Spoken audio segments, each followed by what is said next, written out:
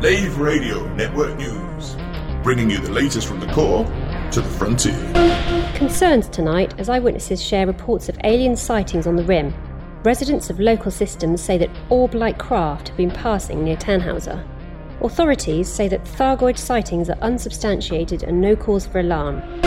News from further afield now, as the Colmac Reeve Corporation play down fears of an epidemic of disappearances in Frontier Systems. This is big country out here. There are always people going missing. What we've got is a group of disgruntled miners trying to stir trouble. Pay it no heed. Experts say there is no indication of a statistical increase in net disappearances. Sports now, as floating sub-half Triton Angel Monroe brings victory for the Reed Quat Stranglers with a fourth successful G-ball point in as many games. This success brings the Reed Quat Stranglers tied for the top of the league. And finally, a cybernetic man so tired of poor disability accessing the sprawl, he traded in his legs for a rotor drive. More on that story tonight.